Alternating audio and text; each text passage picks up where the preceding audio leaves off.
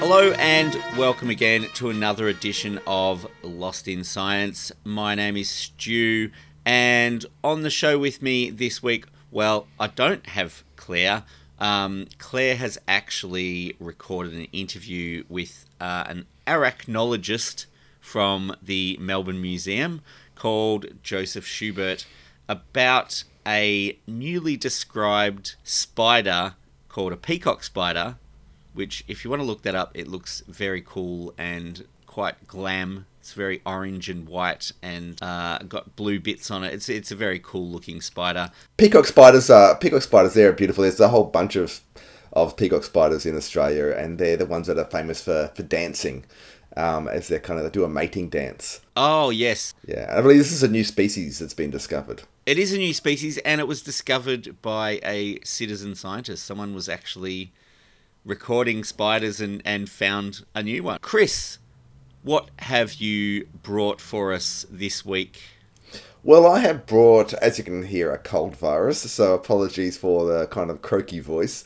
But we are still recording remotely, so no worries about me passing it on through the microphone or to my co-hosts. Fingers crossed. Fingers crossed, yeah. Fingers crossed. What am I talking about? Well, I'm talking about some what is by now old news. But for nearly a week, the world was entranced by the container ship, the Ever Given, that decided to lodge itself in the Suez Canal, thereby providing meme content for the world. Yeah, and it's one of those things where you sort of wonder, how has this never happened before? And a friend sent me an image from a ship tracking app where you could see all the global shipping, and it was literally stopped everywhere all around the globe because of this one little bottleneck in the Suez. It did cause a great disruption to the flow of commerce around the world, but it completely increased the flow of internet humour, which we can be grateful for. Look, sadly, that is now in the past. I mean, it will be a trivia question, obviously, in years to come. So maybe make a note of what happened at this time, because that's I think as much as it's going to be remembered, essentially. Yeah. But yeah, the ship has now been released with the help of tugboats, some very gallant excavators digging out little ditches around it, and something rather larger, the moon. The moon. The moon helped release the Ever Given. Always, the moon's got our back. It's there for us when we need it. Or our front, depending which side it's on. Exactly. Yeah, so I'm going to look at how the moon helped release the ship.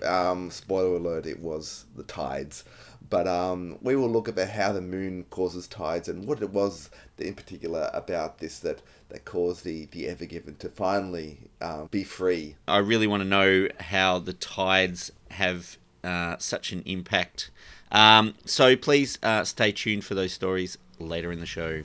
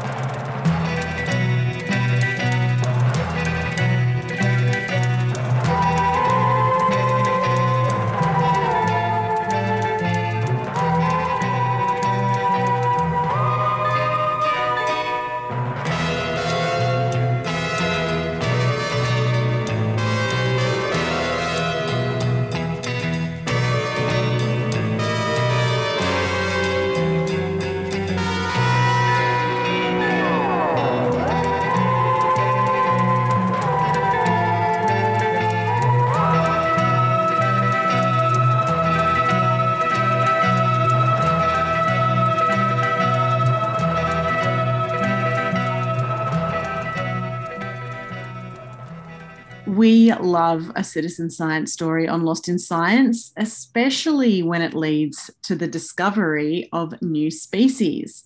My guest today is an arachnologist here to tell us about his latest described species of the incredibly charismatic group of spiders, the peacock spiders, with the help of citizen scientists. Joseph Schubert, arachnologist from Melbourne Museum. Welcome to Lost in Science. Thank you for having me. Okay, so Joseph, first things first, can you describe peacock spiders? Okay, so if I were to describe a peacock spider, I would like you to imagine a tiny 4mm eight-legged kitten. They're tiny little jumping spiders which are incredibly colourful, and they love to dance. So these spiders perform courtship displays. The males are really colourful and they'll display their colours to females that they're trying to mate with. Did you say an eight-legged kitten? Yes, they're really cute, I find. And yeah, they've been compared to kittens before. What do you think about them makes them so cute? Well, they've got these massive forward-facing eyes, which I guess makes them more relatable to arachnophobes. And they're really, really tiny, so they're completely harmless and they just hop around and they're very, very curious animals. Oh, they sound adorable, like sort of like a nice entry into the world of spiders for a lot of people, maybe? Yeah, definitely. A lot of people who are arachnophobic have told me, oh, like, I'm scared of spiders, but these are actually kind of cute, which I love to hear. That's great. That's excellent. Is it only the males that have the colourful display? Yeah, that's right. So only the males are colourful, and actually only when they're mature. So they spend most of their lives brown in colour, and they go through a process called molting, which is where they shed their skin. And each time they shed their skin, they get a little bit bigger. And in their final molt, which is when they're mature, their colours and their reproductive organs will develop. Oh, right. And are we talking like specific colours on the spectrum, like greens and blues, like the peacock, or is it more diverse than that?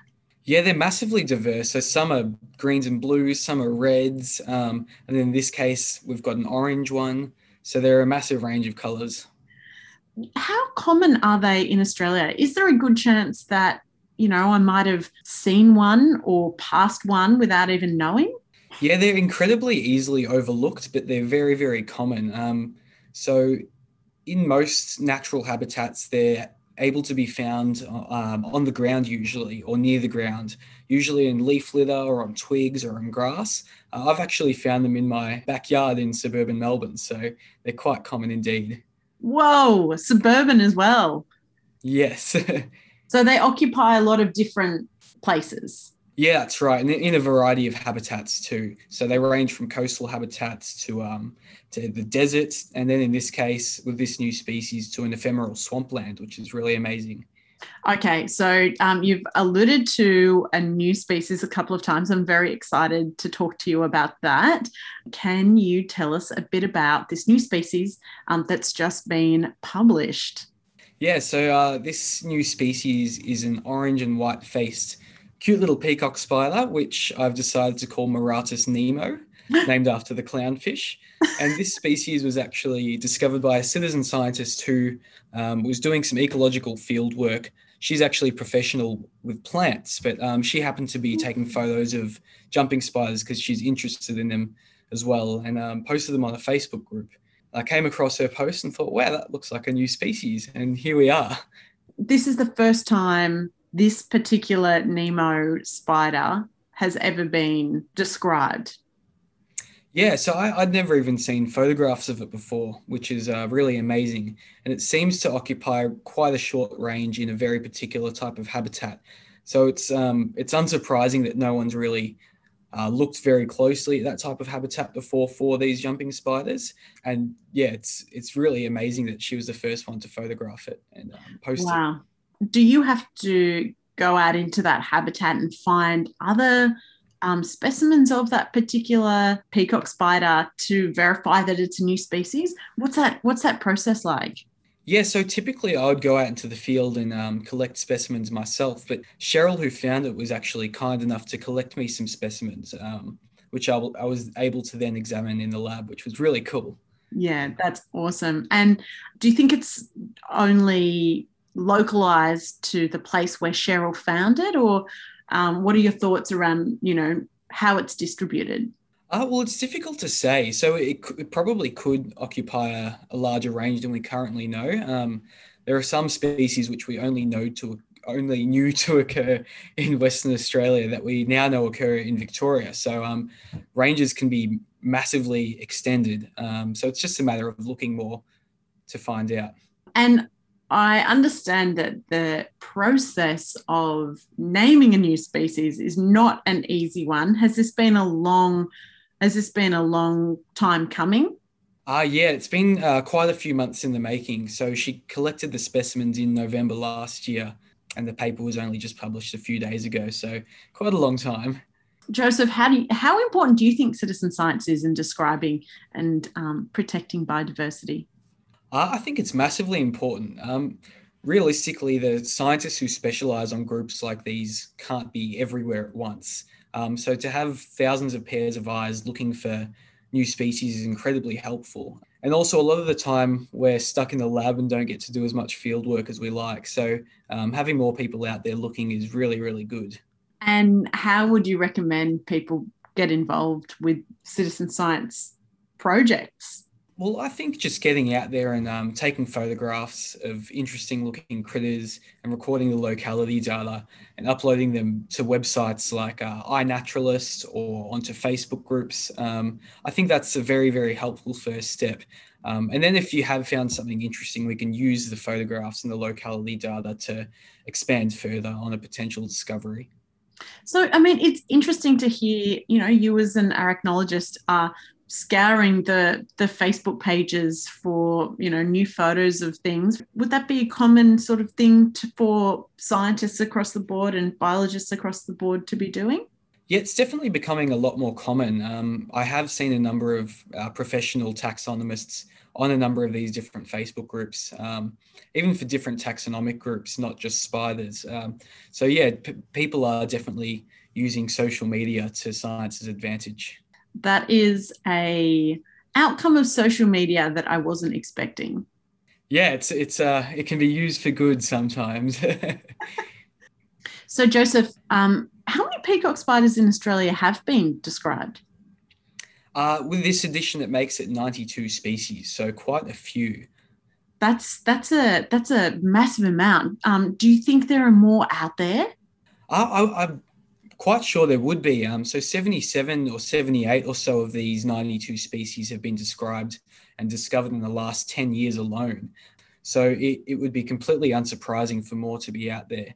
In fact, I've definitely seen photographs of what are likely some undocumented species on various platforms like iNaturalist and on social media. So it's just a matter of getting out there and collecting specimens for scientists to do the taxonomic work on them.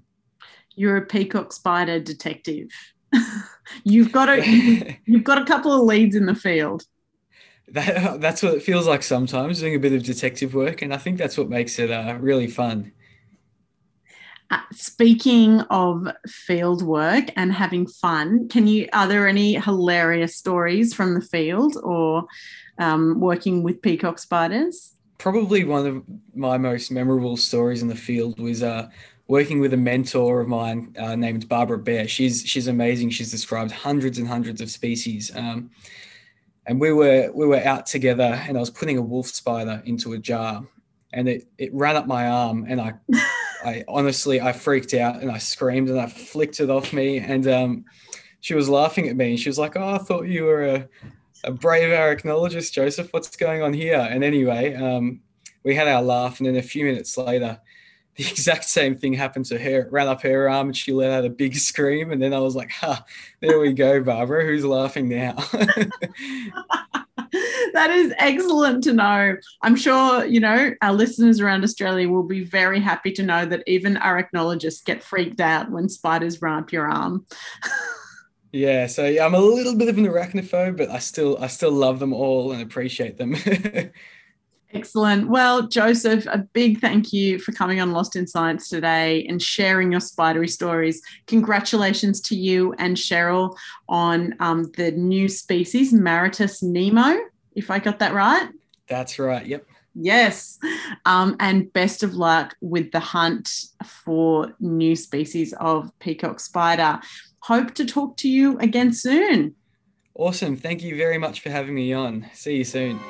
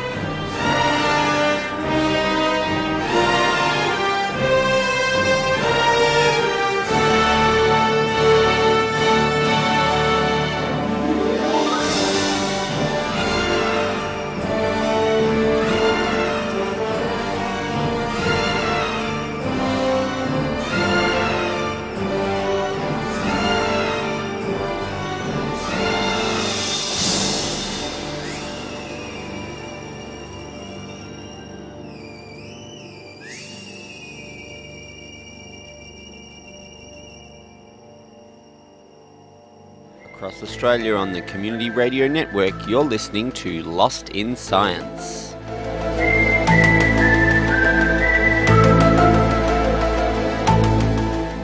Okay, yes, you're listening to Lost in Science. My name is Chris, and I am talking about the tides and what the moon in particular has to do with the tides. Now, credit where credit's due, first of all, when we're talking about this, that a lot of the knowledge of how the moon causes tides has been known in various people around the world. Probably the first would have been the Aboriginal people of Australia.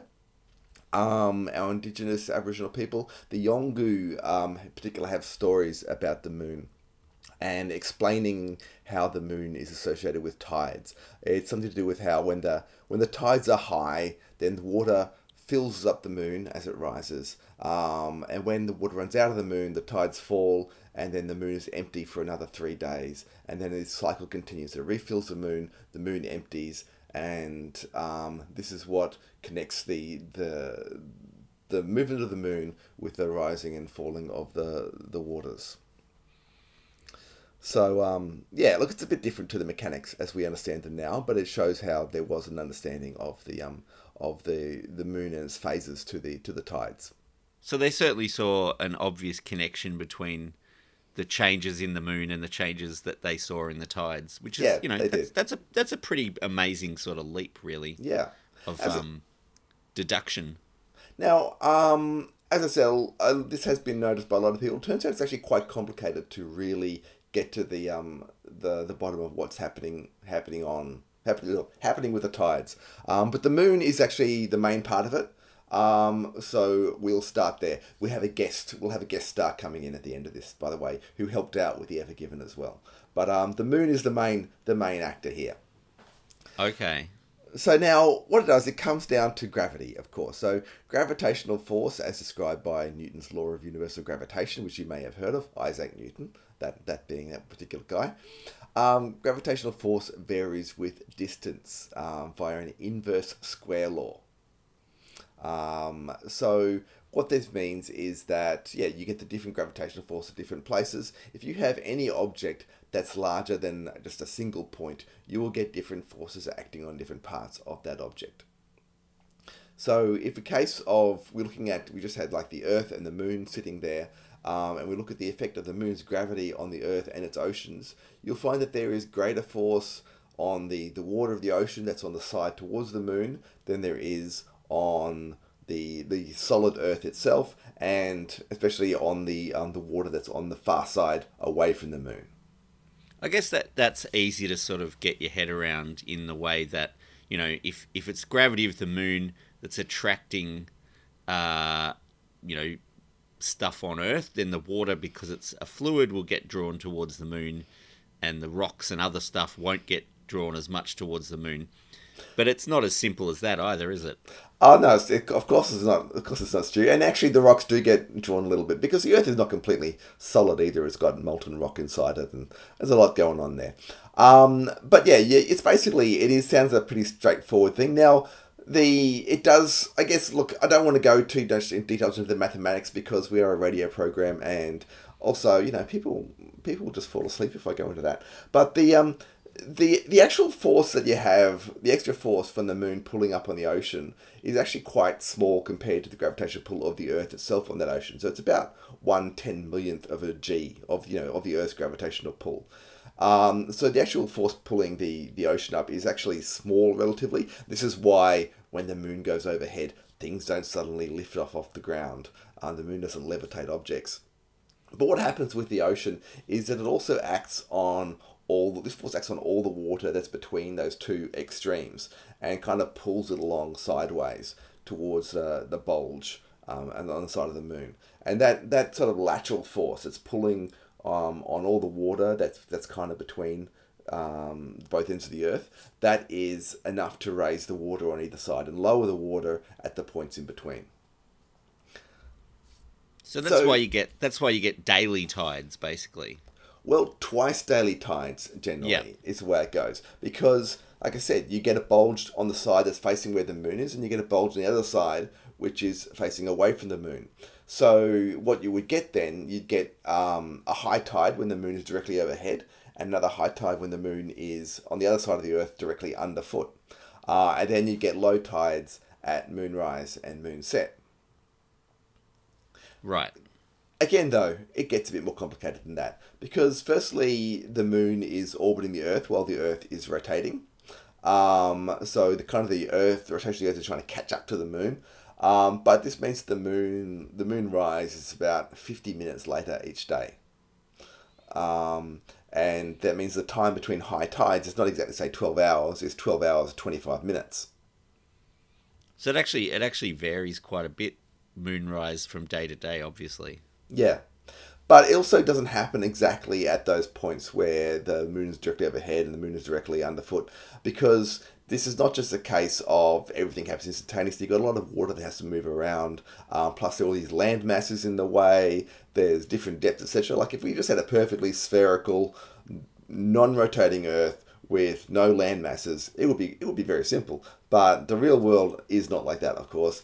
And so in some places you get things like where the high tide is ahead of the movement of the moon, sometimes it's behind, sometimes it's hard to get this twice daily signal of the moon at all because of the way the local conditions. And it also affects the height of the tides, the local shape. Like if it was just jammed to the moon, then the difference between high and low tide would be at 54 centimeters. But in some places it can be much more, depending on the local kind of geography, and sometimes it's much less. Science, the final frontier.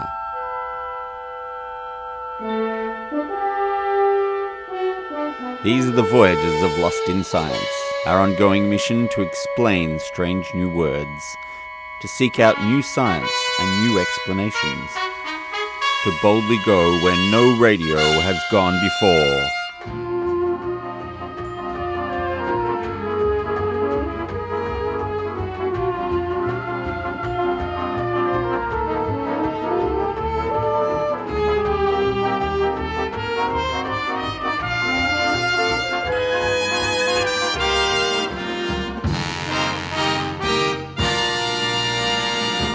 Basically, you have all this water moving around in waves around the Earth and in different shapes. There are a lot of other effects that pile up, and it can be very hard to theoretically predict how this will all work. What you actually have to do is monitor a particular location and find out what these rhythms are. And once you know the rhythms, there are only sort of set kind of cycles that apply. And once you work out how those rhythms work in that particular location, you can then predict out in the future to get tide charts, which is what people, of course, use for fishing and boating and that kind of stuff. Most of those they just publish them in the paper. Yeah, most of those rhythms, they were worked out by William Thomson, also known as Lord Kelvin, in the 1860s. So yeah, there's a lot going on there. I won't go into all those other effects, but the most important one is our special guest star, which is the sun. Hey, Star, of course. Why didn't I think of that? Now, the sun obviously is quite large, and the gravitational force of the sun on the Earth is a lot greater than that of the moon, which is why we orbit the sun and we don't orbit the moon. But tidal force is a bit different to just this inverse square law. It actually varies in an inverse cube law, because there's kind of an extra effect on top of the gravitational force. So it actually varies in inverse cube law, which means that the tidal force you get from the sun is a lot less than that of the moon. It's actually less than half the effect of the moon. So the moon is the main player, but the sun it's like, I don't know, a kind of another sort of solo artist on top of the solar artist on top of the moon's basic rhythm, and it's improvising. Well, I mean, it's not really improvising because it's still got a given rhythm. It's doing jazz highlights in between. That's right. Essentially what it does is either strengthens or weakens the moon tides. So when the sun and moon are on the same side of the Earth, they're pulling together, they're working together, they add up, and you get a bigger spring tide, is what they call it. Same as if the sun is on the opposite side of the Earth to the moon, then, again, they're pulling... No, is that right? Yeah. They're pulling on the water, you get a spring tide. But in between, when it's like at 90 degrees, they're not contributing. You get what's called, that's the lowest tides, that's called the neap tide. Oh, all right? Okay. So, essentially, what you do is you get, so like I said, you get the highest tides, the spring tides, when the moon is either on the same side of the Earth or the opposite side to the sun, and that happens to be where there's either a full moon or a new moon. So you get the highest tides around the time of the full moon. And what did we have last weekend? We had a full moon. Yeah, we did. Yeah. And what happened then? You had a spring tide. Basically, around it was getting close to a spring tide because, again, it's not exactly synchronized, but still you had a spring tide emerging in the Suez. The water level was higher than it had been in previous days, and that was enough to get the boat back in action and back floating and release the tension that had been building up in this particular passage. So yeah, in that way it was the moon, but it was actually the sun and the moon working together along with all the tugboats and everyone else that managed to restore global shipping traffic.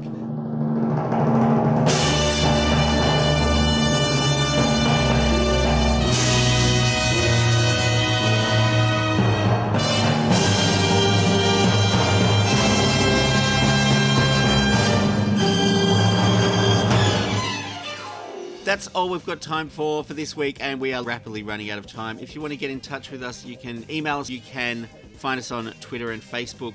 We are broadcast across Australia on the Community Radio Network with the financial assistance of the Community Broadcasting Foundation. And if you would like to tune in next week, Chris, Stu, and Claire will get Locked in Science!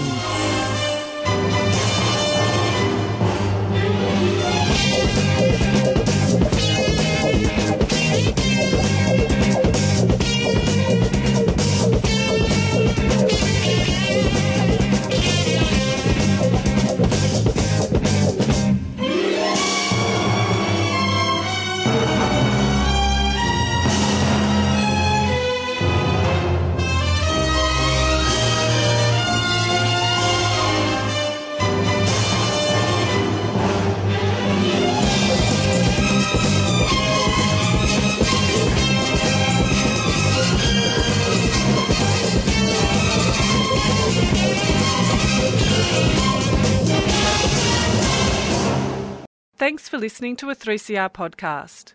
3CR is an independent community radio station based in Melbourne, Australia. We need your financial support to keep going. Go to www.3cr.org.au for more information and to donate online.